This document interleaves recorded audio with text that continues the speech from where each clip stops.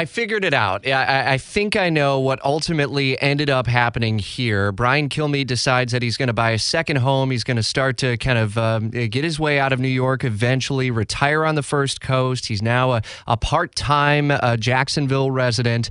And then the Republican National Convention decides it's coming down here. I see it. All the stars are aligned. You made it happen. Congratulations. I think it's more the power of Rich Jones. Okay. And Michael Waltz. Michael Waltz originally brought it up to him. Your congressman, the congressman here, and I guess portions of Orlando. He was the first one to bring it up to the president. President loves him. Loves his Green Beret background. Loves his support. He likes his link to Dick Cheney. And he said, let's look into that. Next thing you know, it's done within 10 days. It's stunning to see how quickly it came together. And then, of course, this is the first time that we've seen the Republicans split their party convention. So they're still unpacking what it will look like. But obviously, Jacksonville gets the signature event. As we just heard on Fox and Friends, your colleagues talking about business in Charlotte, party in Jacksonville. What do you know so far? Like, are we going to host all the speeches, or is that still to be detailed? It looks like you got. It looks like you got most of the speeches. I don't know what Charlotte has now. I talked to Ronna McDaniel, the RNC chair, and she said the first time she heard about his push to move was a half hour before she appeared in our show when the president tweeted it out. And she kind of shrugged it off and says, I got contracts. I mean, these contracts have been signed for 2 years.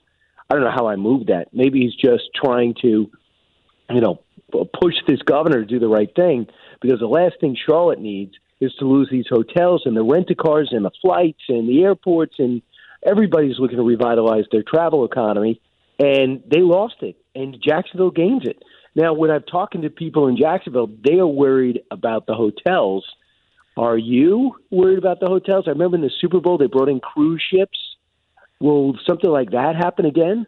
See, I don't see that as being likely because you have the surrounding metro area. So long as you can get the transit issue taken care of, and I would imagine that through whether it be buses or any other transit, you've got Amelia Island, you've got St. Augustine, you've got World Golf Village, you have areas like through Clay County and Orange Park. I mean, there certainly is enough within the region to be able to host the delegates. It just won't be in the downtown area. But we've certainly hosted events from SEC to ACC basketball, some of the NCAA tournaments. So the logistics of being able to put people outside of the downtown area and transport them into downtown, that's pretty much been checked off. And that's new since we hosted the Super Bowl. Oh, wow. That's great. So, hey, listen, it makes sense. What they got to worry about is alienating people in North Carolina. President can't lose North Carolina. Obviously, he can't lose Florida. But with a Republican governor and being able to get some synergy there with his reelection campaign, he's more optimistic about Florida than he is in North Carolina. But for the president, he wants a big crowd. He wants a lot of momentum. It's going to be the end of August, going in September. People are going to pay attention even more than ever because we're going to be worried about schools. So they're going to be zoned in of what the national and local policy is going to be. So the intensity is going to be high. The Democrats have not really expressed that much interest in their convention. They were willing to say a virtual convention in the spring.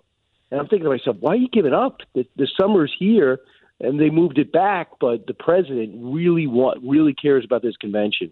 Brian, he really wants that speech to launch it. You've been to these before. Can you give us a sense for those who work in a downtown area? Should they just completely avoid those few days because of how the event actually takes over? What does that look and kind of have a feel like?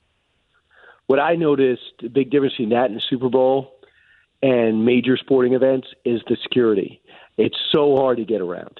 And without mass transportation, for example, in New York City, they can have security, but man, I can hop on a subway and get anywhere. We don't have cars. But in Jacksonville, you need a car.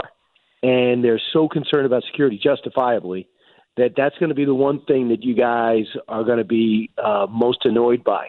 But just know this, they're going to bring a lot of money into the community. And if everyone had that spirit of cooperation, it could really work. But I just expected overcompensation when it comes to security, especially with this president, especially with this climate, especially with, I understand this weekend there's going to be a Black Lives Matter protest here. Yep. So can you imagine what they're going to bring to Republicans? Because for some reason they look at Republicans as the problem predominantly, even though traditionally Republicans have been the party of emancipation and it was the Democrats who were the party of the KKK historically, if you're going to go back. But we'll see what's going to take place there, because this is an opportunity for distractors to get publicity too.